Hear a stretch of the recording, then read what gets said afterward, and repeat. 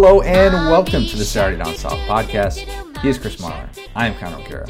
That lovely sound that you just heard, yeah, that was Baby Shark. Why? Why'd you hear Baby Shark? Did we record an interview with Landshark Tony? No, not yet. That's TBD on that. We are, however, celebrating the 2-year anniversary of the Jim McElwain shark photo. That is this week. It's actually, the anniversary was the same day as your birthday. Is that a coincidence? I don't think so. We also played that song because it's an absolute banger, Connor. It is a banger. I listened to it again this morning, and I was like, oh my gosh, I could see why this has 2.7 billion views on YouTube or whatever. That and like Eminem Till I Collapse. It's like 1 and 2 on my workout playlist, so I love it. Which one's one? I'm not telling you that. All right, fair enough. We have interviews that we recorded yesterday with our own Neil Blackmon and SB Nation's Morgan Moriarty, talking all things McElwain 2-year anniversary. We had so much fun with that. Yeah, we did. It was great. Florida fans, I think now, and we were talking about this before we came on, I think now Florida fans can actually look back and laugh on this because, yes, while it was a terrible, bizarre period in time, a lot of Florida fans say this was kind of the beginning of the end of the McElwain era. Now they have Dan Mullen. You have the season that you did. You can laugh. If you're in Florida State's position and you haven't had that, get over the hump moment yet, if we were doing a podcast about Jimbo Fisher and the Christmas tree, maybe it wouldn't be as well received. Right. Just throwing that out there. Yeah, that's fair. But also, Florida fans, if you are not in a place where you can laugh at this yet, just realize that we're still going to make fun of it because it's hilarious, it never stopped being hilarious. We are. It is glorious. So we are the official 2-year anniversary Jim McElwain Shark Photo podcast. It was birthday week, though. Real quick, before we get into this, because we're going to talk about a lot of stuff today. Boy. We got some stuff about South Carolina. We're going to get into some Will Muschamp, even some terrible coach rankings for ACC and SEC coaches that by now you've already seen. But before we get into all that, how's your birthday? It was good, man. It was Uncle Chris had a lot of fun in the afternoon. Surprised, very surprised to hear it.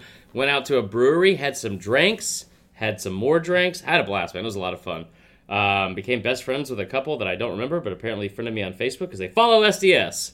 Oh. So there's that. That was pretty much it. Then we watched some hockey, and that was it. How about you? I feel like that's the common denominator in all your random encounters with people is blah, blah, blah, they did this. Oh, but they love SDS. So yeah, it's really great. Thank God, because otherwise they would have not wanted me to talk to them. I will say this. We did run into a kite guy, and I have to share this story because this was... Yes, please. Oh, so that's a real thing I just said. We ran into a kite guy, or the better way to phrase it is he sought us out, and I hate to say this because he seemed like he didn't have a lot of friends, but he also wasn't going about making them the best way. And he had a kite that was 6,000 feet long. That's real. Whoa. Size matters. Yeah, there you go. And he had a giant fishing reel. It almost looked like a unicycle, on his chest. And he walks up and we had my friend brought his kids and he was like, "What's your name?" He's like, "Amelia." He's like, "Oh, that's the name of my kite." And I was like, "Oh, is it though?" And so then the other one's name is Lucy, and he's like, "I have another kite at home. Her name's Lucy too." And I was like, what in the world? I don't know. I'm past my birthdays to where I would have been on anything that he was in, that was in his system, but he was flying high. I will say that. That's not a real big weirdo. Not the words of a sober man. No. It was, and then at the very end when finally everyone stopped, talking to him, he goes, "Well, guess I'm gonna go drive for Lyft." And we're like, "What? Just see you later, dude." Yeah. All right, Kite How was Guy. your birthday? Go look him up on Instagram. It's funny that you mentioned Kite Guy because we're actually our neighborhood. There's this little area that it's got a big kind of man-made pond. It's really scenic, kind of nice area to look at and stuff. And we're taking a walk there after dinner on my birthday. And I love clouds. I've never told you this. I love voluminous clouds. That's a weird thing. And I said to my wife, I'm like, I should start an Instagram account, just Cloud Guy, just all things clouds. So you met Kite Guy, and I could have been Cloud Guy for somebody else, but I wasn't. I'm not going to go to that. I'm going to let you know right now. I don't want you to do that to yourself. I realized that. I saw this guy also had a kind of a reddish beard. I don't want you to turn into that guy, Connor. I'm getting there. We're not doing that though. That is peak off season. Rest of the birthday though was really good. Went out for a steak, ate well all day. Chick-fil-A for lunch, of course. There you go. They threw in the freebie cookie because it was my birthday. Sick brag. It's cool that you had your birthday not on Sunday. Thanks a lot, Chick-fil-A. Yeah, sorry about that. Get on my level. All right, peak off-season stuff for you. Peak off-season comment, maybe, is discussing schedules. Yeah. We often discuss schedules about how difficult they are, how easy they are. Everybody was talking about Clemson a few weeks ago and getting all mad about that. And the comment that made the rounds the other day, Paul Feinbaum saying, our good friend Paul Feinbaum, saying that, your good friend. What my good friend, your restraining order frenemy, we'll call that. Feinbaum said that South Carolina has the toughest schedule in the country. And this feeds into a bigger topic of discussion when it comes to the Gamecocks. And that is, one, can they survive this? Well, first of all, let's just break down the schedule, because if you don't have it in front of you, all right. How lightly do I need to tread in my response to this, since I'm already on friendship probation and have a restraining order? With Feinbaum, you're saying, like, to call him out. I'd say you can attack his opinions. Cool. That's why he throws this stuff out there. Fair. So South Carolina has Bama at home, Georgia on the road, Clemson at home. They have UNC in the opener. They have the game at home against Florida. They're home against Kentucky, the team that they just cannot beat. Our good friend Mark Stoops owns the state of South Carolina. Yeah. And they have to travel to College Station to face A&M. So that's 10 games against Power 5 opponents. Is there anybody in the country that has a tougher schedule than that, I ask you? Yes, and it's not even close. And there's two, and I'm glad you brought them up here, there's two in their own conference. It's not even close. Well, they do. I mean, I will say when you say it's not even close, I mean, they have Bama, Georgia, and Clemson, which when you have 1, 2, 3 that on is your tough. schedule. And if those are potentially top 5 teams, that is really difficult. I agree with that. But I think when we talk about how difficult their schedule is difficult, I think, relative to how good and talented of a team they are. Fair. I think that's where this was like kind of like misguided or missaid from Feinbaum, because A&M is way more difficult. They also play all 3 of those teams. Bama, at Clemson, at Georgia, also at LSU. Got to go to Death Valley. Both Death Valleys. Wow, that's really tough, difficult. And then they're at home against Auburn. The only thing that I would say with A&M, and you could definitely make the case, I'm not definitively agreeing with Feinbaum, but the 9 Power 5 games versus 10 Power 5 games, A&M does have the 9 Power 5 games. South Carolina has the 10. That would be the counter argument to that. But yeah, in terms of strength of schedule, the other Power 5 game is they have. It's North Carolina, right? Yeah, UNC in the opener, they do that one in We Charlotte. should ask A&M and Auburn if they would rather play North Carolina on a neutral site or go to the other Death Valley. Yeah, I would not want to go to the other Death Valley. That sounds terrible. Great from a fan's perspective. Don't get me wrong, but like just like having to play actual football and not just like tailgate all day. And no, why would anybody? And keep want in mind, to do this that? is a team that also just got beat 28-0 in the Belk Bowl by Virginia. It's not like, I think this is way more about their level of talent and where they can project as a team than it is against like the actual strength of their schedule. Auburn is another one that I've seen thrown out there, but we tend to not think that Auburn is worthy of this in the year that they get Bama and Georgia at home. But I will say that Auburn does still have the Oregon game in Dallas. Yeah. Oregon is a team that can go in a lot of different ways. I get a lot of the preseason buzz with Justin Herbert, but like that's still a relatively unproven thing, and so I'm not necessarily sold on Oregon as that like being a top 10 team automatically, but they do also have to travel to A&M to Florida. That's going to be an interesting game. And then also obviously at LSU, home against Georgia and Bama. So that's LSU, right there. LSU, usually A&M's a November game, but is that LSU Florida stretch, I feel like, is like right back to back. Yeah, I think it's the first weekend of October that they have to go to Florida. Right.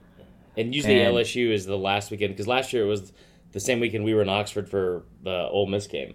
That's right. We saw the rise of Joe Burrow. That's right. So I think that people are going to throw that one in there. If you're talking about the toughest schedules in the SEC, I think those are the 3. I know Georgia fans are like, hey, we played Notre Dame in non-conference play. And they got Georgia Tech.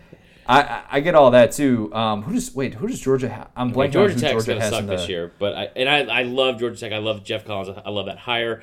But Georgia does have a claim to this because that's going to be a very difficult thing. I think for me, it's they play Tech, they play Notre Dame, and then I believe the other 2 are definitely non-Power 5, and one of them might even be FCS. I'm not 100% sure. I was trying to think of the crossover. Who's the other crossover? for Georgia, is it Ole Miss this year? No, because that was maybe. recent. That was recent. I don't know. It's still 2 weeks until like the preseason magazines come out. True. I forgot who their other crossover is, but regardless, like, and they do get Florida at a neutral site game. It's A&M. We already glossed over that. That's then right. What's the other one? Auburn. I always mix that up. Okay, that makes sense. So, I think the Georgia one stuff. I think for me, it's definitely between A&M and it's between Auburn. And the only reason I would say A&M has the more difficult one is it has nothing to do with Auburn getting Georgia and Bama at home, because that slate that they have is a nightmare. And I don't know who's doing the scheduling for Auburn, but stop it, just for the sake of Gus Malzahn. Stop it! Like you're a jerk, man. Why are you doing this to him? Washington was a very, very difficult test last year to start the season. I think Oregon's a top 10 team. I really think Oregon's going to be very difficult to play this year in that opening game. I know that I think Auburn will win, but like that's still Justin Herbert, as I say. I don't get it. Justin Herbert. Why the French are out with that? I don't know, but Justin Herbert. I think is one of the best quarterbacks in the country. I think they are potentially as good as being like a top 5 team. I think they're definitely top 10. But regardless, what A&M has to do all on the road, that's a nightmare. That's a nightmare. To have Clemson on the road and Georgia on the road, and I'm pretty sure they get Clemson and Georgia early in the season enough where it's just going to be hot as hell. Yep. Oh, it's going to be brutal. And strength of schedule should not factor into preseason rankings. That's the dumbest thing in the world. That bothers me so much. If you're writing about preseason rankings and you're talking about a team's schedule, and maybe you could say, like, in that, you have to also say, I don't know if they can sustain this, but that should not be part of the conversation whatsoever. That's just a different subject. Also, they're on the wrong side real quick of the LSU game in terms of motivation for that, because LSU fans are still pissed. Yeah. When are LSU fans not pissed? Let's be honest. That's also true. Man, when is someone nice out. How about this, though? What about? I just realized how difficult Stanford's schedule was, Yeah. and I understand it's the Pac-12. Like, don't get me wrong. Like, we can talk about the Pac-12 and how the conference is not that good. Whatever, they are in the better division. They're in the North Division, and their non-conference schedule. So get this: they have a home game against Northwestern, which Northwestern won 9 games last year, and they've actually been like a decent team. It's not a gauntlet Power 5 game, but it's still a team that beat them, by the way, a couple years ago when they had Christian McCaffrey. Also, they have to travel down here, my neck of the woods, to Orlando. They have to go to UCF. They put this on the schedule probably 4 or 5 years ago, and they're like, "Oh, we'll just throw in a game against UCF." Yeah, that's not ideal, because UCF could start off as a top 15 team, and then by the way, you get Notre Dame at the end of the season. So have fun with that. They get them at home, which is nice. Also, how about the fact that Stanford has yet another tight end that I think, as of right now, is the number 1 overall tight end projected for next year's class? Which is it'll be the 8th straight year they would have had a tight end drafted. That's pretty amazing. That's so stupid. And also, I do love the fact that Stanford and Northwestern are playing, strictly because Northwestern, if you remember this last year, their out-of-conference game was Duke. One of their out-of-conference games was against Duke. So I just love these little nerds, kind of like these nerd schools. I didn't mean that in a derogatory way. But the GPA Bowl. The GPA Bowl. The nerd schools being like, you know what, dude? It's a compliment. Come on They're in. Gonna make so we'll much have money. A chess match on Friday. We'll have a football game at 11 a.m. Saturday morning. Let's do this. Listen, man. I've got 3 cousins that go to Northwestern. I've got an aunt who's a professor at Kellogg School of Business there. They have no problem with being considered nerds, because they're making bank. They're incredibly smart. I just remember watching that Northwestern Duke game last year with Daniel Jones just running up and down the field on that team. Oh my gosh! Especially when I had money on them. Is that Daniel Jones, the guy who was 7th in the ACC in quarterback rating? Moving on. Anyways, bringing it back to South Carolina. So South Carolina, let's say that even if it doesn't have the most difficult schedule, it is still a difficult schedule nonetheless. That's what worries me about this Will Muschamp thing. Are we going to preemptively see, because like we saw with Coach O last year, where everybody's talking about that schedule and it's like, oh man, this guy's not going to be able to handle this gauntlet. Are we going to start to see that with Will Muschamp? There's already people that are kind of doubting him entering year 4, and I get there's some symmetry there because he phased out after 4 years at Florida. But there are some things here that are not good, and there are some things that the pro-Muschamp crowd is going to throw out there. The anti-Muschamp argument is, well, he's lost 10 straight games against ranked opponents, dating back to October 2016 against Tennessee. The intern Butch Jones led Tennessee Vols, who were awful down the stretch. A lot of discussion about Muschamp's future seems to ignore the fact that he actually just got a 1-year extension at the end of this past season, and his coordinators got a pretty hefty pay raise. He's now got 2 coordinators that are making $1 million per, and that's, Brian McClendon got a $350,000 raise after the year that was for South Carolina. And I think a lot of people also forget, we've talked about this a lot with SEC basketball, and how if you got a new AD coming in, like your clock is ticking to be able to win some games. Ray Tanner is the one who hired Will Muschamp. So to think that he's just going to fire him like after a 6-7 win season, I tend to not be on board with that. Right. However, I understand where South Carolina fans are, and they're feeling like they're maybe in this SEC purgatory, where it's almost like the team that, like in the NBA, how you either need to be tanking or you need to be winning titles. Yeah. They're that team that just like can't get that high enough draft pick to be able to like get into the front end of the lottery or something like that. And there are a lot of people wondering if Muschamp has taken them as far as they can go. So when you say the phrase again, they're in SEC purgatory. SEC. Do you know why it feels like that? Because they are. They are. They like, are. And Carolina fans, I don't want you to get upset when I say this, and I don't mean this in a rude way at all, because outside of that one game in September that hopefully I'll be at in Columbia at the fairgrounds, tailgating for the Bama game. So sweaty. Oh God, hottest place on You earth. better bring like 4 shirts. Yeah. There's not enough dry fit in the world to keep me clean that day. No, but like I will pull for him. Again, like I've said a bazillion times, family lives there, sister goes there. I want the best for South Carolina. I have a lot of friends that are South Carolina fans, and they're as passionate as they can be. But if you talk to a South Carolina fan, I feel like one of their points of pride as a fan base is that season that Lou Holtz was there. They went 0-11, and they sold out every single game, all that kind of stuff. That's awesome. It's a great fan base, and I don't want them to accept where they're at necessarily, but at the same time, like, what are your expectations? This is a program that has 5 total seasons with 10 or more wins, and I believe 3 of those were under Spurrier. And I'm not, again, don't want to say this like in a derogatory way or anything like that, but like, or condescending, but like, you kind of lucked into Spurrier. He kind of fell into your lap after he would have been, in my opinion, like a Bear Bryant type level coach if he would have stayed at Florida and not gone to Washington and tried the NFL and all that kind of stuff. You really lucked into having a great couple of seasons with him, where you had not just him being a great coach, but you also had Marshawn Lattimore as like one of the number one, or Marcus Lattimore? I say Marshawn. Marcus Lattimore. Yeah, Marshawn's the Ohio State. Yeah, okay, yeah. So Marcus Lattimore, where he's the number 1 running back in the country, and he just happens to be from South Carolina. And then, you have Jadeveon Clowney right after that, who's the number 1 overall player in the country, maybe one of the highest recruits in the history of the recruiting services. He's also from South Carolina, stays at home. You get Alshon Jeffrey. You have these generational type guys that are all there at the same time. I don't see that happening where people are kind of walking through that door as they were at that point in the same program. Now their recruiting classes have been great.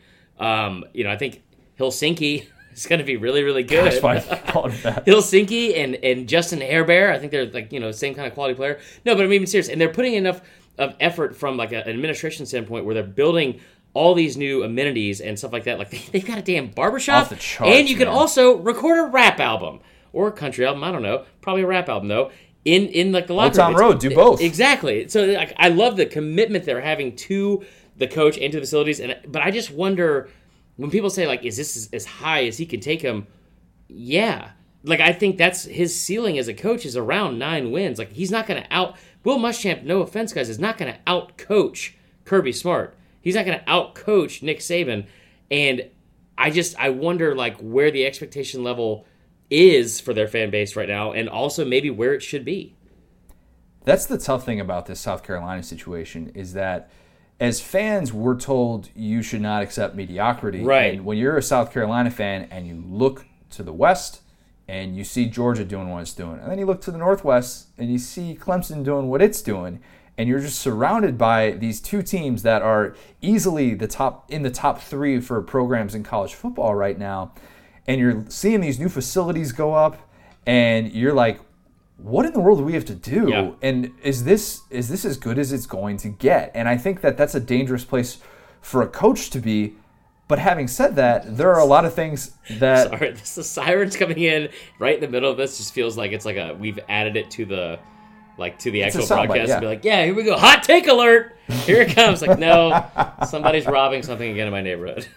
I get both sides of the coin with Muschamp because there is the other side of the coin, which is, as we've talked about before, 3-9 team when Spurrier had that disastrous 2015 year where he leaves in the middle of the season, and then Muschamp becomes the first coach in South Carolina history to start off his career with 3 straight bowl appearances. Right. I mean, that's what we're talking about here. So the standard obviously is not the same that it is at Clemson and at Georgia. And I understand that there have been times during those rivalries where South Carolina has had the better hand. And, in the early part of this decade, you're feeling pretty good. And it's tough to get back to this place now where, man, that game last year against Georgia, where all those South Carolina fans are so fired up about that. And it was just the ultimate, wind out of the sails, smack back And to how many times have reality we seen type it? game. I remember lot. in the early 2000s, this is a very dated reference, but I remember a good buddy of mine, George Simpson, who was a big Florida fan, and they did the blackout. They did the blackout for the Florida game, that Saturday night, and everyone's pumped, and they got beat 51 to 14 or something crazy. And and that's, again, a dated reference, but it feels like how many times does a win have to be taken out of their sails?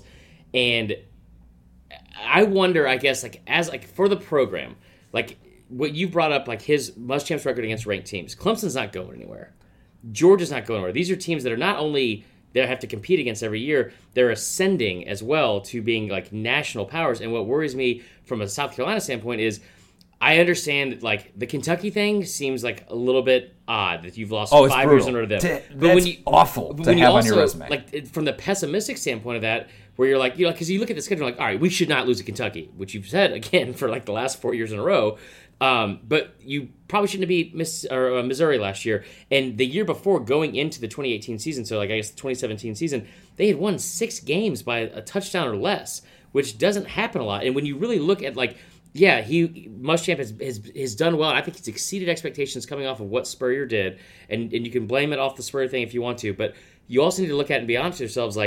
The time he's been able to do that, for the 3 straight seasons of the bowl games, this has been, and historically speaking, the lowest point of the SEC East, where Tennessee's down, Florida's down, and you've probably been able to capitalize off that a little bit.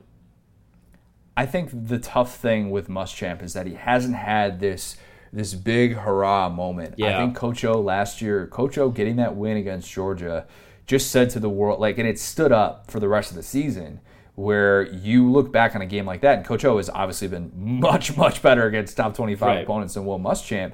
And this has been the thing that has plagued Will Muschamp. Since he had that Sugar Bowl appearance at Florida in 2012, he is 2-17 against ranked opponents. He's lost 10 straight against ranked opponents. You need to have that game where you're just and I know people thought it was the Outback Bowl against Michigan. Michigan was in the toilet going into that game. That quarterback situation was a disaster. And you're not to take away, because that's still an impressive win, and you get that 9th victory, and everybody's feeling good going into the offseason. That fueled the buzz going into 2018. True. But if you're Muschamp, you need to look at the schedule and say 2 of these games would be huge for me. Not just I'm not talking about just surviving 2019. I'm just talking about getting the fan base to think that we can overcome this mediocre hurdle and get past this level that everybody perceives us at, because that's the national view of South Carolina right now, is this team that's going to be second fiddle to Clemson. They're going to be second fiddle to Georgia. And as long as they are in this spot, it's tough to really kind of get this hype going when you just don't have those tangible moments. No, you're right. And I'd say, to take that a step further, and again, I don't want to pile on to say, you guys will never reach this level as a program, because that's not fair. But what worries me, again, is when you talk about, when I said Muschamp's not going to out-coach Saban. He's not going to out-coach Kirby Smart. Is he going to out-recruit him? And last year was a great recruiting class. It was. An absolutely great recruiting class. And I think, if he can continue that, because if you look at the in-state recruiting, obviously this year's different. Clemson is dominating recruiting currently for the 2020 class. But last year in the state of South Carolina, which is not known for, I think they only had 6 total players that were 4-star or better in the state last year. And I think South Carolina got 5 of them. And I think they beat out Clemson for most of them, because Clemson was more of a national recruiting skill. But what worries me is if he does have that moment, where he beats a team that he shouldn't beat, that one moment he can hang his hat on. If he beats Kentucky, is that the moment this year? Because that's a pretty big notch on the belt considering like where they've been the past few years. But will the fans really respect that as much? It'll be more of a punchline than anything. Which I think that at sucks. That point. That sucks. Which it does. It does. It's the game that you're not going to get much if you win, and you can't lose anymore. Yeah. That is how the Peach Bowl. fan base feels. Yeah, right. How much is Will Muschamp's future tied to the success of Ryan Helinski? That's the actual way to yeah. Well, and I see, but like this is one of those guys too. It's like he should be there. Like he should not be in the hot seat, in my opinion, because like to circle back to it, like I think he's taking your program. He's exceeding expectations for where your program's at. Like maybe we just need to keep the actual like real expectations that the fan base has in check a little bit. You know what I mean? Tough to do. Yeah, it is really tough to do. But I think you're right. Like it is going to be tied to Helsinki, Trilsinki, Helinski. Let's go. So Will Muschamp in these rankings that came out, these SEC and ACC football coach rankings from the Post and Courier's Gene Sepikoff, is that how you say it? I don't know. You've all seen his pictures by now. Man. He went on Feinbaum and dropped this list, combining ACC and SEC coaches. Oh my. So I want to start by saying this. One, maybe we should have gone down that road with the South Carolina thing, since the only angry fan that we've had has been a South Carolina fan, now that I think about it. On top of that, this guy, I saw this before it went on Feinbaum, and we've said things on here that aren't smart. Me especially. Me especially too. It's fair. Either way, dismiss my awful takes. But regardless, like this was mind-blowingly bad, and I can already tell my voice is going to get high-pitched and angry just from the opening. So the Gene Sapikoff thing, like we won't spend too much time on it, but I just wanted to hear your thoughts on it, Connor. Of like, what was the worst? Like I put 3 of them out last night. Like they were the worst takes from this whole thing, and if you go over his rankings, he had Dabo at 1, Saban at 2. Sure. Mullen, no, even that. No, let's not do that. But we're gonna have to get through. Like we're gonna have to get through this. Yeah, you're right. So then he has Dan Mullen at 3. All right, so it's both SEC and AC coaches combined. Then Kirby, then Jimbo, then Gus Malzahn at 6. Okay, so 5 of the top 6 are from the SEC. Then he has Dave Clawson at 7 from Wake Forest, Dave Doran from NC State, fire take, Pat Narduzzi from Pitt at 9. 7 through 10 is an absolute joke. Ridiculous. 7 through 10 gets me boiling. David Cutcliffe from Duke. Then he has Mark Stoops at 11. Dino Babers, who, in my opinion, should have been top 10. Babers, sure. Helsinki. That he's 12th on here. I think he should have easily been top 10. Bronco Mendenhall at 13. Will Muschamp at 14. All right. Barry Odom, 15. Ed Orgeron, 16. And then we get into the good stuff. Steve Adazio from Boston College, 17. Joe Moorhead, 18. Scott Satterfield, who's the head coach at Louisville now and was the head coach at App State. And this is where I lost my GD mind.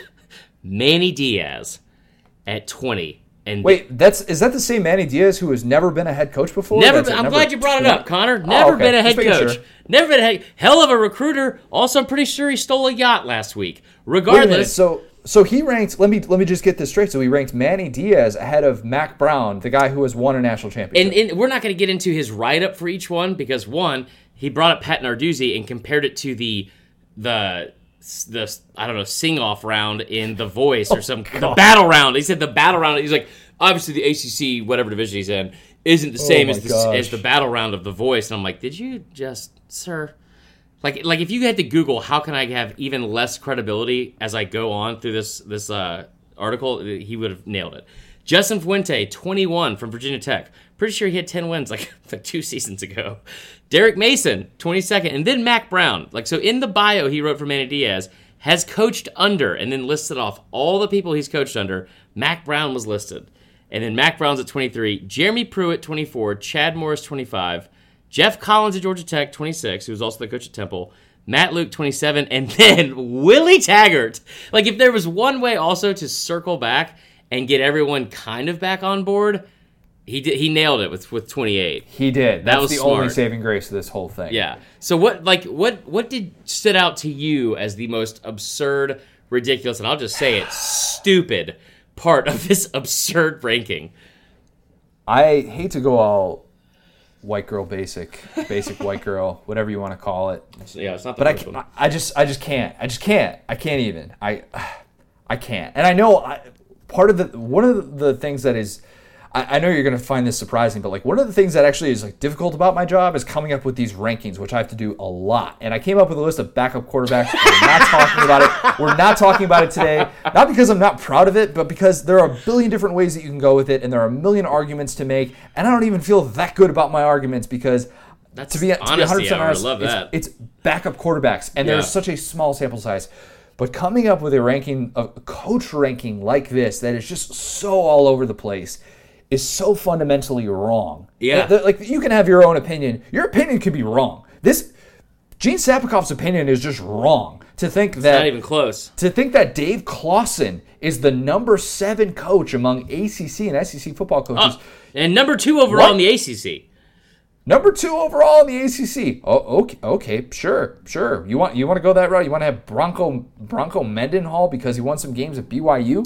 Like, all right, whatever. You want to pretend that Dave Cutcliffe has had more than 3 9-win seasons in 16 years as a head coach? Whatever. Be my guest. You want to pretend that Pat Narduzzi has done anything except win like one game a year that he's not supposed to? Whatever. Be my guest. Pretend like that guy didn't just get an extension for winning like 6 games. Right. Whatever. But this, I just can't. I'm not even. It's not even. What was so frustrating about this whole thing was like when I first read it, I was like, okay, Dabo 1, Saban 2, sure. And the reasoning he had on was like, well, Dabo's younger, the recruiting he's doing right now, like, awesome, all right. Then he put Mullen at 3, and I was like, hold the phone, because in his entire 9-year existence at Mississippi State, Mullen never came close really to beating Saban. We came close like once. And then Kirby, who just dominated him, not only in recruiting, but also on the field, he's behind him. But like I kept looking, I was like, all right, Dave Clawson, Dave Doran, Pat Narduzzi. So he's obviously weighting this whole scale of like, you know what? These coaches have done a much better job at smaller schools, which are more difficult jobs to be relevant and nationally relevant and have Wake Forest, go to a bowl game. I think they actually probably beat A&M a couple years ago. I don't remember. It was a really high-scoring game. But, like, that must be how he's weighing the scale. And then you keep going through, and you're like, hold on. Why is Mark Stoops behind all of them, for one? Why is Derek Mason 22nd? And then you look at the very bottom of it, and you're like, all right, Matt Luke, Jeff Collins, Chad Morris, Sharon Pruitt. Oh, that one sticks out. Mac Brown, the guy who won a national title. Like, he's 23rd. The whole thing was so dumb. And I know as of right now, today, we have 109 days until kickoff, and I hope this is not how we have to spend our entire offseason. But I was just so blown away that this person, like, I'm a year into my I'll call it dream job of what I get to do talking sports every day. But my God, how did this person have this job for such a long time? This is incredibly bad. It's almost one of those things that, like, the tweet of New York has the best barbecue. Yeah, it's like at that level, Connor. It's at this level where you're like, okay, no, you definitely meant to say that this was that bad. And I do want to say one last thing, because I know we don't want to spend a lot of time on it, but my favorite comment was from Rapid City Gator. Shout out to Rapid City Gator, who's a Florida fan, and I love self-awareness. And this is what he said. He said, Mullen at 3 is ridiculous. He wasn't even our number 3 choice of coach when the job opened up last year. I'm a huge Mullen fan, but pump the brakes. Let him get a recruiting class above or beat Kirby before he's ahead of him. That's okay. That's fair. And now he has this guy's job, so this is perfect.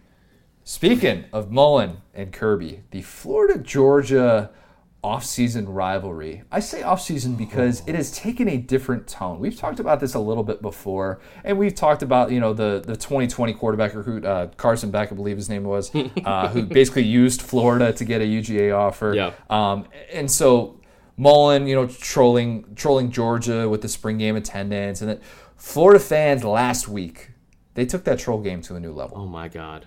The 14,000 tweets, because it had been 14,000 days since Georgia had won a national championship. Don't act like you don't know what it was.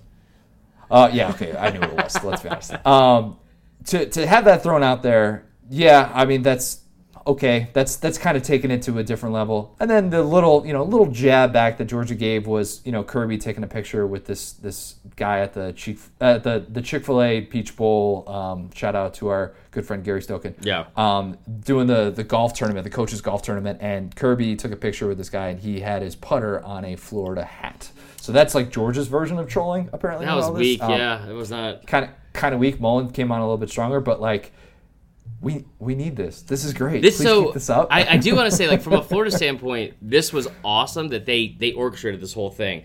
But what was amazing was like because I've brought this up for over at least 1 month now. Like I think it's been like probably 2 months ago. And I was like, man, these Florida and Georgia tweets, they just have no chill. Like they are just nonstop.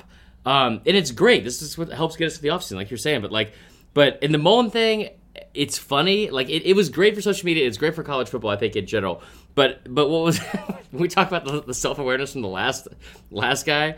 This Gators college basketball tweeted at us and said, "Imagine talking small rival smack talk, imagine taking small rival smack talk that serious. Georgia fans are the most insecure jokes of people on the planet." Woo. To which I had to respond. I was like, "Dude, y'all orchestrated an entire day of hashtags." Across like multiple social media platforms. Gosh, there were so many people throwing out the 14,000 stuff. So many. It was really good. Amazed. It was really good. But yeah, I'm excited. I'm excited for the rest of the offseason. I can't wait till they actually play. I tell you what, if I'm Mullen, and I'm not trying to talk a lot of smack to Florida fans here because I don't want you in my mentions, because the entire SEC East Twitter is out of control. Out of control. Like think about this. We're not even talking about Vol Twitter being like the most aggressive of the bunch here. That's good point. That's absurd. That's absurd. But if I'm Mullen, I am taking it easy for the rest of the offseason and on talking trash to Georgia because Kirby's not going to forget, and they are going to be really good this year. I think the damage has been done, and I get why they're doing it. Yeah. And a lot of people are, and Georgia fans. I understand. I'd be upset too if a fan base that just got smacked by my team 2 years in a row was talking trash to me like about national championship stuff. Yes. When their team, it's like it's been a decade. Like we can, we can't keep throwing this out there. I totally get it from the Florida standpoint though of wanting to look like you're on Georgia's level, and from Mullen's standpoint, it's wanting to one get the support of the fan base because as we're going to talk about with McElwain. It actually kind of matters, public perception. It isn't just winning games. Yeah. You sort of need to be able to have a fan base rally around you, and this is an atypical route to go there. Yeah, but they're loving it. But they love it. And it's hats off to Mullen for being able to rally those troops because, as we're going to talk about here shortly with Jim McElwain, that was the polar opposite of what he was able to do, and where you had like most of them just so divided and hated him. I just think it's like one of those things where like. You ever seen like a sitcom, whatever, when it's like, like your dad is like challenging his son to basketball and he's like kind of ribbing him, talking trash, and like the son's like, hold on, Dad, I can dunk now. Like, stop. Like, I'm gonna posterize you if you don't stop. Like that's kind of what it's like turned into. But yeah, I mean, it is good for the offseason, and it is good that like the Florida fans can rally around it. When you talk about the 14,000 thing, when like I remember tweeting something about it, I was like. Imagine losing to your rival by 54 points, like combined, like 2 years in a row, and talking this much trash. And it, like without hesitation, as soon as I got back on Twitter, there were several people that was like 14,001, and I was like, I'm not even a Georgia fan. Stop. Oh man, it's great. I'm here for it all off season. We cannot get enough of it. Off season content. This is maybe the most. Okay, no, I take that back. The Office episode bracket was the most off season thing that we've done so far, but. The 2-year anniversary of Jim McElwain. This is the best. We get into this with Neil, with Morgan, about just the way that this whole thing kind of unfolded. And it wasn't, and I don't want it, like, we didn't do this to say, oh, we're like, because we got into some stuff about how McElwain talked about, do you really think I'm that fat? And this isn't, we're not trying to weight shame anybody or anything like that. Like, obviously mental health, big deal. We're not trying to look over that. Right. And we're, at the same time, like, it's also amazing to think that a story like this in the 21st century, in this era of Twitter, spiraled into what it became. And it became just this perfect microcosm for McElwain not being ready for the Florida job and ultimately flaming out at Florida. So that's kind of why we wanted to talk about this subject and to take a little trip down memory lane, because we can laugh about it, right? I know I can.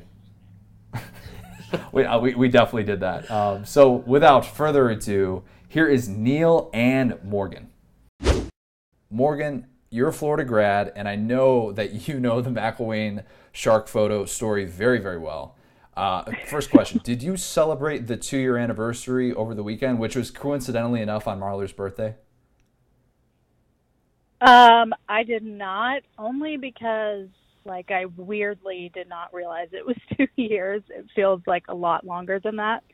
So no, I did not celebrate, but yes, I remember that very fondly. Unfortunately, not a good look for the Florida program, but at that point I'd been saying that for multiple years now. So, okay, probably the more important question: how long did you actually believe that McElwain was the guy in the photo? I mean, just judging by that photo, I assumed it wasn't him, but every time you would look at it, you would be like, holy crap, that really, really looks like him. And Get lost I feel in his like eyes. the guy, whoever the New York City policeman, I think, came out and said it was him. The guy was a little bit heavier than McElwain, but still just from the side and the way his hair swooped, it was wow, that really looks like him. But my gut was telling me I hope that's probably not McElwain. So I didn't really believe it was. Maybe initially I believed it. So other than that, I was rational about it. How long did you believe that it was McElwain in the photo? 1 week. At least 1 week. So matter of fact, that's great. Oh my gosh. So I asked that because when the story broke, I mean, McElwain's coming off a pair of division titles in his first 2 seasons. But at the same time, it's not like Florida was at these Urban Meyer levels. Everybody kind of saw that, Florida had a lot of room to grow, and it wasn't like they were all of a sudden back at that elite level. Just before, this story breaks, can you kind of take us back to how the fan base really felt about McElwain before all this kind of broke the internet? So, yeah, I mean, I think that the beginning of the end for McElwain was earlier, but I think what's interesting is that McElwain blows out number 3 Ole Miss in the Swamp at night, year 1, and Will Grier looks like a guy that's going to be an All-American down the road. And Florida kind of played to the DB. You can debate if it's LSU or if it's FSU or if it's Alabama. But Florida played to the DBU moniker against Swag Kelly, and Ole Miss never had a chance in that game. And I think that everybody's ready to embrace him. They go on the road, they beat Missouri, which we all know in Gainesville doesn't happen very often, the next week. And suddenly, it kind of looks like a really special season's in the making, and then the hammer drops on Grier. And, we've spent years kind of reading process stories about that. But I think from that moment, from the Will Grier's dismissed because he used the PD, he's got to sit a year, and then all of a sudden Will Grier's transferring in the offseason, I think that's when people started to be pretty skeptical of McElwain. And then I think Florida fans, soured even more towards the end of that second year when Florida really got embarrassed in the SEC championship game, was embarrassed by Florida State. And then they win a bowl game, and McElwain, challenges the administration in the post-game interview. He doesn't even wait till the press conference. He's like, we won the Outback Bowl. Look how awesome that is. And, talk about a disconnect between where a fan base expects to be and the coach. That was it, celebrating an Outback Bowl win on the field as if he just won a championship of some sort that mattered, and then challenging his administration to give him a commitment because he'd won an Outback Bowl was kind of an I don't get it moment. And then months later we get what we thought was Jim McElwain and a shark on a boat. I think we all just wanted to believe it was McElwain. And when everybody, like the first Twitter comment came out, and I can't remember who identified it, because it wasn't like a Florida fan just threw this tweet out there and that's how it spread. Like it spread because somebody was trying to find like, hey, who's killing these sharks? Like why would somebody do this? So at the time when the story broke, though, like McElwain is coming off the para division titles in his first 2 years. But it's not like Florida is at these Urban Meyer-like levels. I mean, there were obviously some cracks in the foundation there. Take us back to just sort of how the fan base felt about McElwain before all this stuff happened. Yeah, it's funny because at least how I felt, and I think the majority of the fan base, it really wasn't that great of a fit. Obviously on paper, you know, he's working with Nick Saban. He's worked with guys like A.J. McCarron and Trent Richardson, you know, quality offensive mind. He's done some good things at Colorado State. The hire, I guess, on paper made sense, but, like, from a cultural standpoint, it was just, like, never really a good relationship. And I think a lot of times, like, at least my big takeaways was, like, after losing a big game or something like that, he would just kind of play it off and kind of fall back on how much he had been winning as opposed to Will Muschamp. So I just didn't really like that. I don't think it was like a positive relationship. It was, yes, you know, it's good to see Florida winning again, but you could tell that there were still so many different issues going on during games. Like they almost lost to Vanderbilt one year. A year later, they almost lost to FAU at home. Like, it was, I mean, they were winning, but it wasn't an overall great feeling. No, we're going to talk a lot about Coach Mack, and not in a great light. And I think we could all agree he showed a lot of swag and you know, just charisma in those belt commercials. But besides that, I feel like there were rumblings of Coach Mack not being the most charismatic or outgoing with the fan base.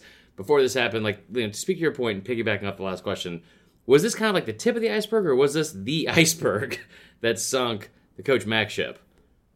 I think it was the iceberg with maybe the Outback post-game interview is like the tip.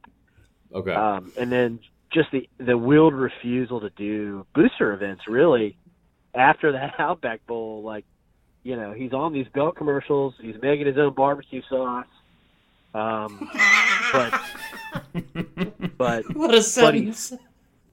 Yeah, I mean, look it up. And then, but he sends, you know, his assistants to do all these in-state booster events. And like, boosters are like, hey man, we'd really like to talk to the head coach about why we've lost 27-2 and 31-15 and not scored an offensive touchdown against Florida State.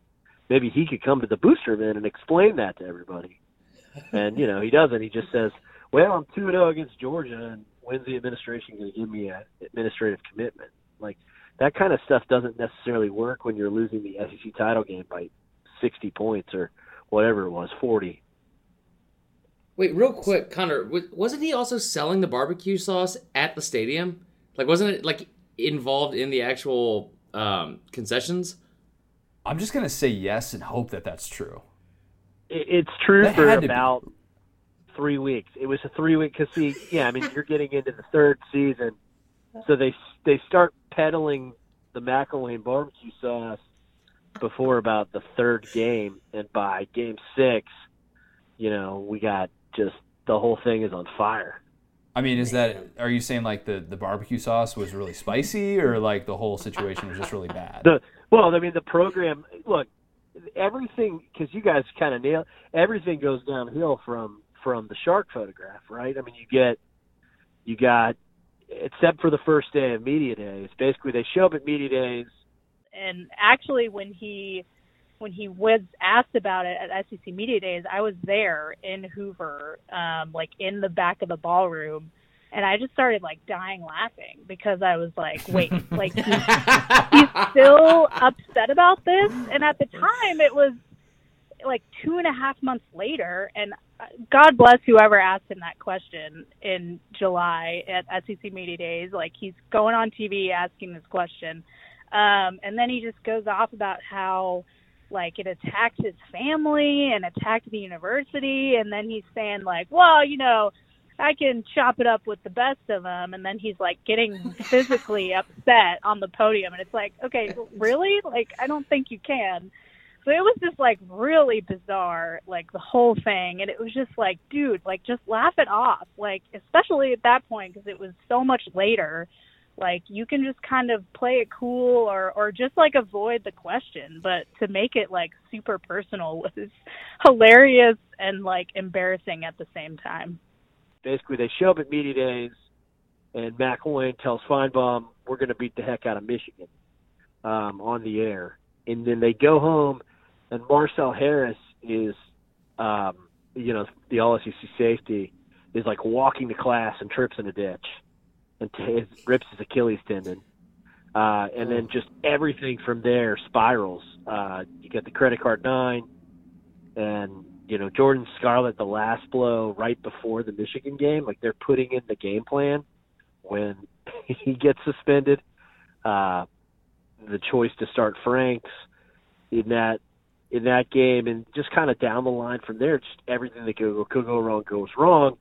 And I think McElwain never understood, because he's a Western kind of guy, and he had been insulated by the way that Saban operates at Alabama, just didn't understand the Florida job when he took it, and certainly didn't understand what happens in Florida when things are going badly. So then we get death threats after the really embarrassing loss to Texas A&M at home, to which that's still one of the most bizarre things I've ever seen in college football is he says our players are getting death threats, and instead of even investigating it for very long, the UF athletic director issues his own statement that's like, yeah, that's not true. I remember looking up, and I don't really remember seeing this video, but I'm sure it surfaced, and I'm sure it made the rounds, and it's probably on our site, it's probably on your site. But there was a video that Edgar Thompson of the Orlando Sentinel, it was up on I think, I can't remember how it got out there, but he's interviewing Mac like 3 days after this shark story breaks. And in this interview, Mac answers the question, and it's almost like a "How dare you ask me that?" Like, how dare you sit here and ask me a question like, how could you assume this is me? And he's clearly like still very fired up, very embarrassed about the whole thing. And I'm not sure if you remember that video or seeing that video where he's like sitting in his office answering these questions, but do you have any reaction? Do you remember having any reaction to that whole thing and just like how bad of a look that was for him at the time? Yeah, I mean, I think I know Edgar Thompson personally, and he's a great dude. And, I mean, I probably would have been like, that's obviously not you, right? So, right. I mean, I don't know. Like, I don't know. I just think regardless of how you would have asked McElwain, like anything about that, he probably would have reacted the same way. But yeah, I mean, it was just like, again, like it was just, he took it really, really personally and seriously. And like, I feel like most head coaches probably don't know a single thing about Twitter and social media aside from like Lane Kiffin, the pros like that. I just thought if he really felt, because he that was his go-to line was, well, we've won the East twice in a row. We're doing pretty good, aren't we?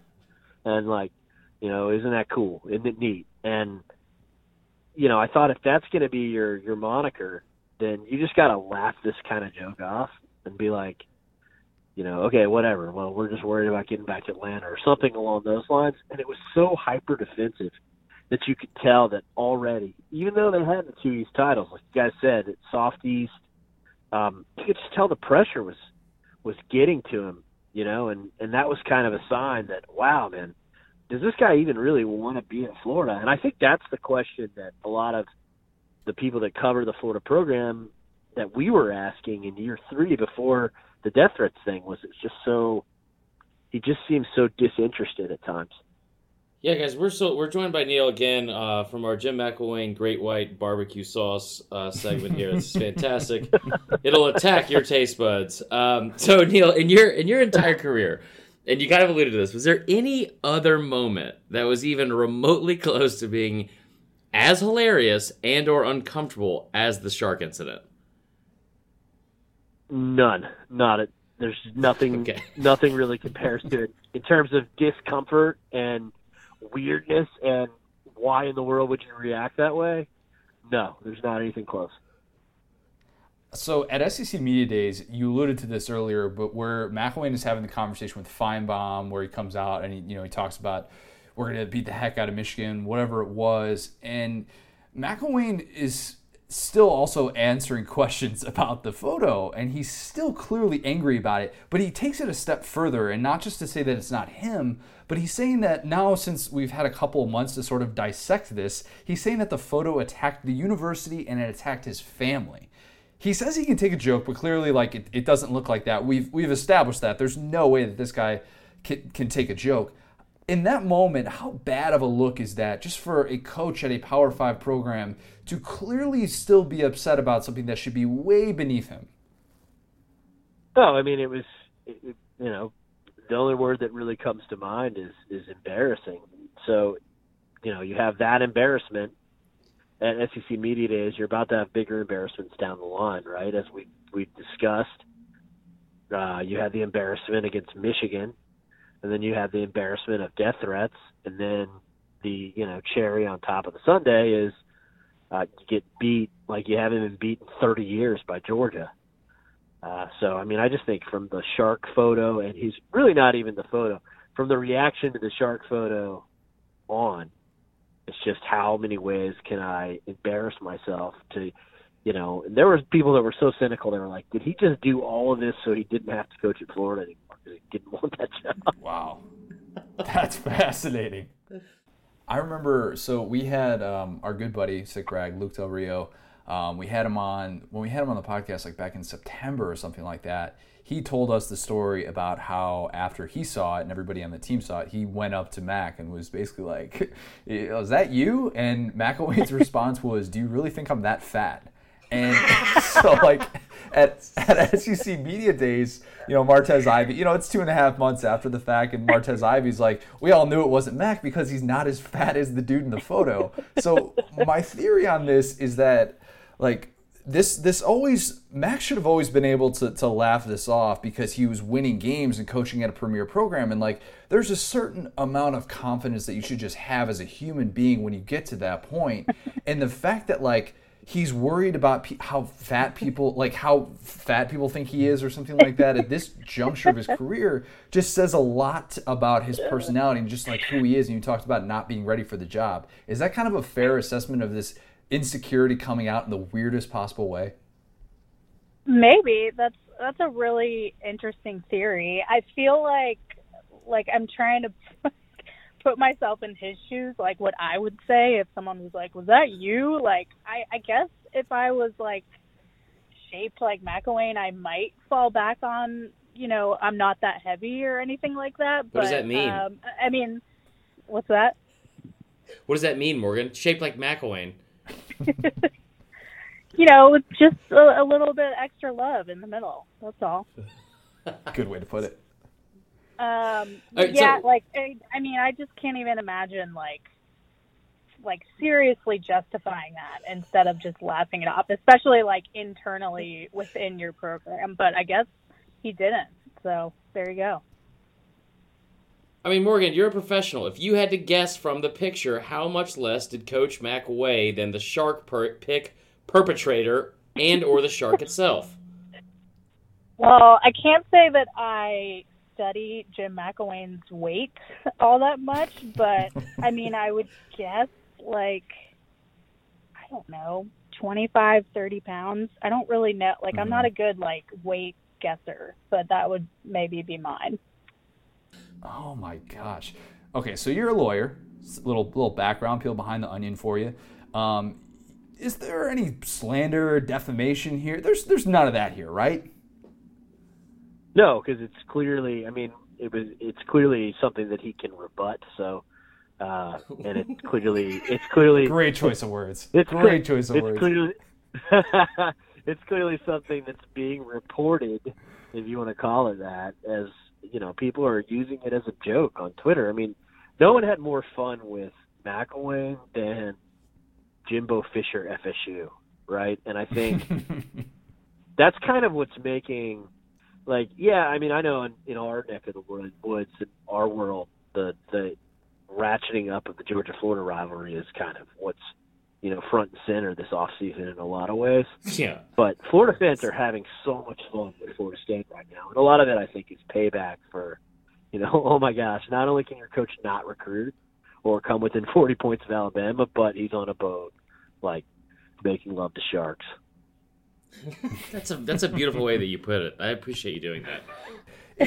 In an alternate universe, let's say that the internet just immediately knew that the photo was not McElwain, and everybody knew it was just some dude named Sean who lived in upstate New York who was like a former NYPD officer, whatever.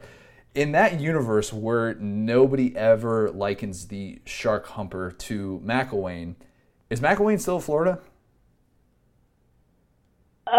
No, definitely not. I think it just wasn't going to work out, and I think Florida was trying to find a way to get rid of him, and so just kind of using how he said at the beginning of this, or during the 2017 season, how his team was getting like death threats. I mean, first of all, you can't like make something like that up. So I think they were trying to find a way to get rid of him, and that just kind of worked out, and it was time to part ways with them. And, luckily they were able to get Dan Mullen when they could. So, I mean, I don't think like if that didn't happen, he would still be at Florida. Certainly not, because, they had the season that they had in 2017 and, found a way to get him out of there. So, I think they always say, like, from a PR standpoint, Morgan, like, you fight fire with fire. And in this situation, you obviously want to fight fire, like, which is like fake bestiality pics, with fake death threats. And I think that's what he did. I think it was a good move, to be honest. That being said, later on that season, when he notoriously claimed he was receiving those threats from fans, do you think it was actually from fans, or was it from, like, the shark or the shark's angry wife or husband? I mean, I don't even know how to answer that. I feel like he was maybe just kind of like, it just kind of slipped out of his mouth. Like, he didn't mean to say that. And obviously when you're in a press conference, reporters are going to be like, wait, like death threats? I'm sure like he meant something like different than that, but, I mean, apparently there were like no findings of like actual death threats that were legitimate. And if there were, I believe there was a clause in his contract where you had to like report that to the university, because that's part of like your duties as a head coach. So either way, I mean, if he did it or not, it wasn't going to go over well for him. So, but if it came from the shark, maybe. So that's the weird thing about this whole thing is like we find out after that it wasn't him. Originally there was the thought that it was the Jimmy John's founder, and apparently like the Sentinel did this reporting, and it was just some guy who was like a former NYPD officer in New York City, and this guy's like living in upstate New York. I think his name was Sean. And, but it didn't really matter. It didn't really matter that it wasn't him. It was just the reaction to this. And a couple months later, the credit card scandal breaks. And then, the bad start happens. And he's just trying to stay afloat. But, like, the way that this whole thing just sort of spiraled in no time, even if this had never really happened, like, I guess my question is, what were, like, the cracks in the foundation were there. Like, McElwain was going to find his way out at Florida in due time if this didn't happen, though, right? I mean, is that kind of fair to say? McElwain was on he was in trouble from a administration change stance. Scott Strickland was never comfortable with Jim McElwain. And true. And Jeremy Foley hired Jim McElwain, and Jeremy Foley's hires have mostly been given a lot of free rein by Strickland. And, that's probably because most of them win so much. But I think the Outback Bowl comments, I mean, Strickland couldn't believe it because he had just a month and a half earlier after they beat LSU in Baton Rouge or whatever, he had just committed to all these new facilities that they were going to break ground on. I mean, Strickland, I know from talking to multiple people in the program that Strickland was furious about that. And so I think that, the cracks in the foundation were definitely there. And then Scott Strickland's no dummy. I mean, he's been around the SEC, not just at Florida. And he saw what Kirby Smart was building, and he saw that they didn't score an offensive touchdown against Florida State in any quarter while Jim McElwain was the head coach ever. And I think he realized, this is not going to work. That's a good point to bring up too. I remember walking past Scott Strickland after the LSU game, and there was this moment, there was this look on his face that's like, it's hard to describe, but it was almost like, I went out and I hired Mullen. I got my guy. I didn't, maybe at the time it was a little bit controversial with the McElwain stuff, although it really seems like such an obvious thing that he was on his way out with all the stuff that happened in a short period of time there. But the look that he had on his face after the LSU win last year was almost like, I told everybody, and I look really, really smart right now, and I totally understand that. And that just kind of speaks to the nature of like what an AD has to do and what he has to realize when he makes these big time decisions. And firing McElwain, firing a guy that had won 2 division titles previously, like entering the season, it was really unprecedented. And I don't want that to get lost in the shuffle, but like it was exactly. And I think he, that's a credit to the job that Strickland did and recognizing that move at the time. Yeah, I mean, look, it was a pretty unprecedented, and I think Strickland, knew that he had to do it in a way that protected the program from kind of the outsider's view that, like, if you fire somebody that succeeds that wildly, and it's an interesting contrast with like what they're seeing now with a lot of the fan base pressure on the basketball coach Mike White, and the way that Strickland has just been like, you guys are being ridiculous, and kind of how those dynamics are actually really interesting to look at side by side. Yeah, it's got to be a little bit frustrating for somebody like Mullen to come in there and be labeled as this great white hope from so many of these fans, which I feel like is such a terrible analogy and nickname that people have given him, coming off the McElwain thing. It's very insensitive. I just, I don't to like the that Sharks, at all. Yeah, for the Sharks especially. Yeah. That being said, we've asked a lot of serious questions today, and I've just 2 final things that are a little bit more into the juicy part of the story that we haven't discussed yet. Later on in the season, Coach Mack notoriously claimed that he was receiving threats from fans. Did we ever find out who they were from, and was it actually from the Shark or the Shark's angry significant other, like I've long since thought? Ooh, yeah. So I was able to confirm, preparing to come on with you guys, that it was Baby Shark that issued the death threat. So just unemployment SDS, Shark dude. We just broke that news. Yes, that's good. So, and last question, and I didn't read the ins and outs of his buyout and the terms of when he was fired, but on a scale of 1 to 14,000, how many shark tooth necklaces did he get when Florida fired him? He gets his 14,006 shark tooth necklace tomorrow. Perfect. Oh, that was great. Neil, we appreciate you coming on, providing some insights. You're going to continue writing great Florida stuff for us on SDS, as you always do. Stay out of the courtroom, and come on and talk Jim McElwain with us more often, all right? Anytime, guys. I'd love to talk about Jimmy Mack. Appreciate it, Neil. We'll do it again soon. Thanks, guys. Bye-bye. That was a ton of fun to be able to do that. I think we need to maybe make this an annual tradition to look back, just because the SEC, the way that the calendar moves, and like there's just always so much going on, we need to actually be able to take a second and look back on things like this, or Bobby Petrino, on the motorcycle. Stuff. The big, because there's a lot of layers that people don't know about. Like, I didn't know that the Petrino thing, apparently that woman's boyfriend beat him up.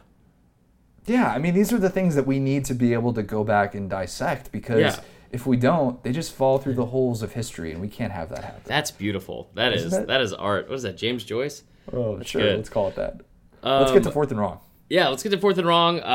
So each and every week, we ask questions, or we ask you to send us your best non-football related questions or advice that you want answered. I'm not going to lie to you. Pretty weak submissions this week. Yeah, I'll say it. I'll call you out right now. I don't want to say it's weaker than South Carolina's schedule, but it wasn't good, y'all. It was not good. No, it wasn't that bad. But we have 4 questions like we do every single week for Fourth and Wrong.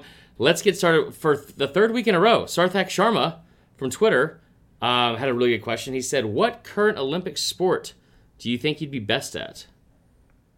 The obvious answer is curling, right? I've tried it, and it's not that easy. It's not that easy, but it's one of those things that if you did it enough and just devoted your entire life to it to become an Olympic athlete, I feel like that would be the go-to, right? I'm saying if you did it right now, I think that's what it, like, I think it's what Olympic sport could you do right now? Power walking? Seriously? Yeah, it's basically how I run right now. Yeah. I could do that. Power walking is tougher than it looks too. The pros make it look easy. The pros in power walking, the people that are sponsored by Skechers Shape Ups. No, I think handball would be. I used to think badminton, but nope, badminton's looks real tough. But handball, that seems like I could do that. What about racquetball? Do they have that? Racquetball's not easy. Remember when Jim tried to do it? I don't know. Yeah, Jim just got destroyed by Robert California. What's the difference between racquetball and squash? It's a different ball. Okay, I'm glad you knew that. It's a different racket too. Is it? Yeah, I think the dimensions are different too, a little bit. Is it like baseball and softball? Is like one like a beer sport? Something like that. Not really, but yeah. Okay. I'm glad. I don't think with this our audience. I don't think this might be the first time that I've said something that stupid where like there wasn't anybody in the audience that was like, "What? How do you not know the answer to this?" I would hope. It's a fair question. Okay. Okay, I'm going to save this one for last because I really like it. But so we'll move to the next one. Favorite song that gets you pumped for no reason?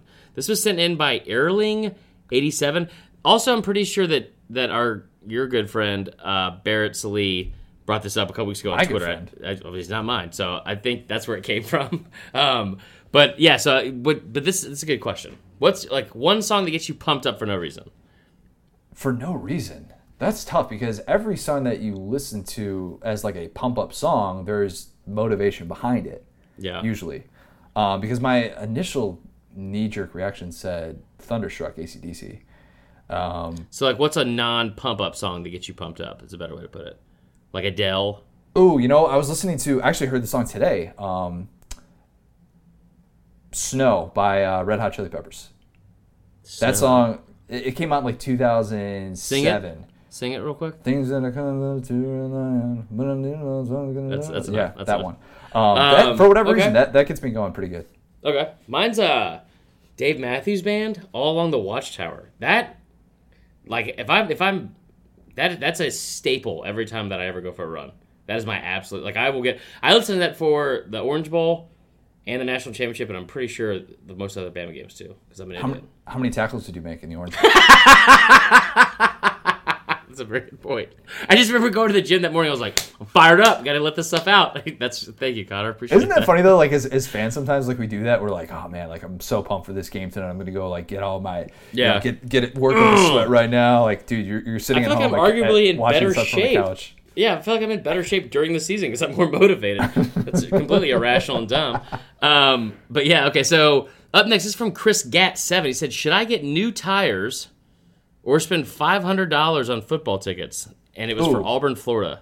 Yeah, that's an important caveat in this whole thing because Auburn and Florida, they don't play each other very often. So it's not like you could just say, spend money on the tires now and just go to the game next year. How about at the tires? That's the question. That's the question. You can't not have tires. Tires are important for a car. That's what I always say. But Auburn, Florida, that's a staple game right there. I know you don't play every year, but here's what I'll say. Going to the Swamp last year made me realize more so that I thought about people spending money on the Florida LSU game and the secondary ticket market and probably how much they were spending. And I remember being in that game, thinking to myself, because I was making tackles and stuff because of my pump up music. Right. I was like, I kind of could justify $700-800 for a ticket for this because this is for one ticket. Cool. For a ticket for this game, for a premium top dollar, really close to the field in that moment. You're never gonna forget that. It's would you look back on your life saying, I would pay $500 for a once-in-a-lifetime experience as a fan. You know, I can justify that. So Allie, I'm pretty sure, had to buy me for like some present. Like, she bought me tires before I had to go on any of our trips for SDS because my tires were so like worn down. She's like, I got you. I was like, oh, thanks, boo. And so like that's how I had to go down to Tennessee, Florida. But I ended up missing that Hail Mary anyway. And keep in mind, Chris Gatt, 7, I'm the same person that sold my entire car so I could go to a football game. So I think answer is clear. Go to the game. Go to the game. Yeah, you won't forget it. Tebow cried when I did mine. Who knows what'll happen this time? That's a great point. Last but not least, this is sent in from my best friend Jeff. Keeping on brand, on theme with this actual episode. What's the most attractive animal, Connor? You're attracted to... Oh, yeah. That's it. There's one. That's pretty good. Is this because of the whole Sonic the Hedgehog thing about... No, I think he was just trying to make you uncomfortable and didn't think you would have an answer for it, but you... Yeah, it's Lola. Everybody knows that. She's pretty hot. Jessica Rabbit, does that count? That's stupid. I don't like the face you're making right now. I wish we didn't make eye contact. I will say, I thought the question was for, like, actual animals. Like, I would never cuddle a shark because they have... The way their skin is, it'll cut you up. I learned that the hard way. Well, we learned that from taking a trip down memory lane this episode, too. Yeah. I would say panda. I mean, pandas are... Attractive, though? I think pandas and their body weight is how panda? most people in middle America spend most of their waning years. Just sitting there eating, well, it's grain, I guess, not green stuff, and that's attractive weight. to you? It's not attractive to me. I'm just saying I could spend my life with a panda. I could grow old with a panda. That's a different discussion than that attractive. Is true. Yeah, that's true. All right, you know what? I didn't answer it There's right. no good answer. Lola, buddy, I would just, you know what? If it's not about cigarettes reminding me of nostalgia, I don't want to talk about it. So 2 weeks in a row. Still can't believe you said that. Yeah, me neither, to be honest. That was tough. Okay, so real quick before we get into Might Mean Too Much, we are going to read our mean tweet of the week. This is actually pretty awesome. I watched Mrs. Doubtfire last week, and I brought up something about how ridiculous it was. That, like, when you watch it as you're older, you're like, how the hell did she afford this house? This is crazy. Oh, yeah, San Francisco, right? Yeah, it's a corner house, like, in, like, beautiful downtown San Francisco. She has 3 kids and a nanny. That's outrageous. Will Wade Gang, who's one of my favorite people on Twitter, he's a big LSU fan. He just says, quote, you think? Mrs. Doubtfire was a dirtbag and deserves nothing. Whoa. So that's your mean tweet of the week. Connor, take it into It Might Mean Too Much. I've got a fire take. That movie is incredibly overrated. Well, I'm not going to do this with you again because you don't respect Robin Williams, so it's fine. It is yeah. Sirens are coming. Perfect time for the hot take. Perfect. We got fire takes. It Might Mean Too Much this week is a photo of these twins that went viral. You saw this because you, of course, Auburn, Bama. He won some free SDS stickers. Did he really? Oh, yeah, okay. He's That's a great good guy. to know. That's good to know. So if you haven't seen this story, basically there's 2 twins. They're picking their college choice. One, the boy twin is named Matt, and he picks Auburn. And the girl twin is named Emily. She picks Bama. The dad is decked out in Auburn gear, and he's smiling, and all these balloons are with his son in this picture. And in the right side of the picture, Emily, the girl, is wearing her Bama shirt, and she has 1 balloon, and she's wearing a frown. Apparently, Emily did not go there for football, though. That's what she said in this AL.com story. As we found out, though, from the rest of this story, the mom was blown away that this story went viral. Yeah, couldn't be nicer. So they were floored. They're like, why did so many people have a reaction to this? Blah, blah, blah. And just for a little background, like, it was all meant to be a joke, they said. That the whole thing was a joke because the mom, the dad, the aunts, the uncles, grandparents, they all went to Auburn. So it was like, oh, the girl's going to Bama. She was in on the joke, all that, whatever. The original tweet, which has since been deleted, it said in the tweet, our twins have made their decisions. We're equally proud of both. So the original tweet also tweeted at Drunk Abby, the Twitter account. Abby, not Abby. Yeah. Wow, I read that way too quickly. My bad. And Auburn U. So, of course, Drunk Abby retweeted it and quote-tweeted it. Awesome. Why do you think it went viral? Probably because you tweeted it at them. So this was funny, and it was cool and kind of like cutesy Southern type thing. It was like, oh, we're proud of both of them. Like, you could see it if you're smart enough. I would assume that everybody saw that this was obviously a joke. But now I know this will shock you, Connor. But what if I told you that Auburn and Alabama fans online quickly turned this into a giant argument. I wouldn't believe you. I'd be surprised. What got him the stickers is I was reading through our comments, and he was so nice and quaint. He was like, somebody goes, "Notice the Bama fan's the only one wearing shoes." And it's like these guys are like very well-to-do, like they look like affluent, nice people, like dressed well. And he was like, "Yeah, I'm sorry. It was just a fun family photo at the house, and I'm wearing." He's like, "A lot of people I know wear at Chaco." So again, the whole viral thing, I don't like. He did tweet at Chaco in his response, and he was like, "They're a very popular brand, and we really like them," or something like that. So I just like, he's like, no, like the other guy responded, he's like, "I didn't mean to any disrespect. This is great, congratulations." And I was like, I don't know, I think it was on my birthday, to be honest. So I had some drinks. I was like, that's how all internet conversation should go. So he was really nice. But yeah, that was good. Let's get to some 5-star reviews. I can't remember where we left off last week. A little peel behind the onion here. We had a lot of 5-star reviews that we didn't get to even count them last week. I'm gonna assume we left off this one. This one is from G. Michael. That doesn't ring a bell. Okay. An okay and a thumbs up was the subject. Love this podcast. Nice fusion of humor and level-headed analysis, the latter in which a lot of SEC podcasts are lacking. I'm not going to name other SEC podcasts, but thank you for that comment because that made me feel good. Yeah, that was good. This is where we left off. So this is from K-Step. Best sports podcast. This podcast is my go-to for all things SEC. It'll keep you in the loop 24/7. You guys keep me laughing and up to date on everything. Keep up the good work, and I'll keep listening. Whoa, pressure's on. We got to keep up the good work. All right. This is from Livy with a bunch of Y's and V's. Subject SDS. Love this podcast. Move up to Missouri and go to college in the northern part of the state, and it's good to get to listen to a true southern podcast where the priorities are right. Marler and O'Gara make the offseason fun. I hope we made the offseason more fun today. Yeah, I really think hope this is actually where we shine. This one says, very good. These next two subject lines aren't great. Very good. Says, it's from SEC fan 0989. I love this podcast. I listen often, and they do a very good job of covering all things SEC. This is one of my favorite sports podcasts. Oh, all right. This subject line even better. Not boring! Exclamation point. This is from Sheik I'm Bro. Sorry, I definitely botched that, but Shake 'em, bro. Shake 'em, bro. So much better than listening to Clay Travis. Oh, maybe that was another SEC podcast that was being brought up earlier. Connor and Chris do a great job of keeping it fun, informative, biased, and entertaining. Could have left that last part out. We'll talk about that later. Right. Shake 'em, bro. Okay. And last but not least, Nazarete3 says it just means more. Do yourself a favor and subscribe and listen.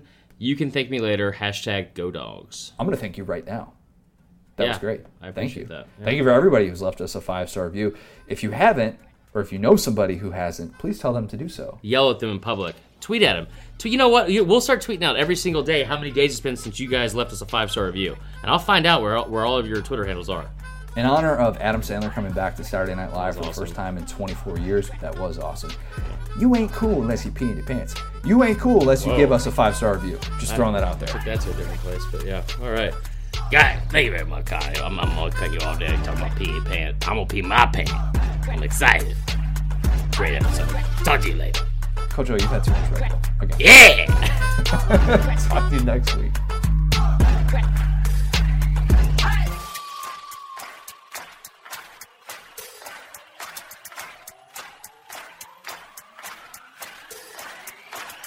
Crap.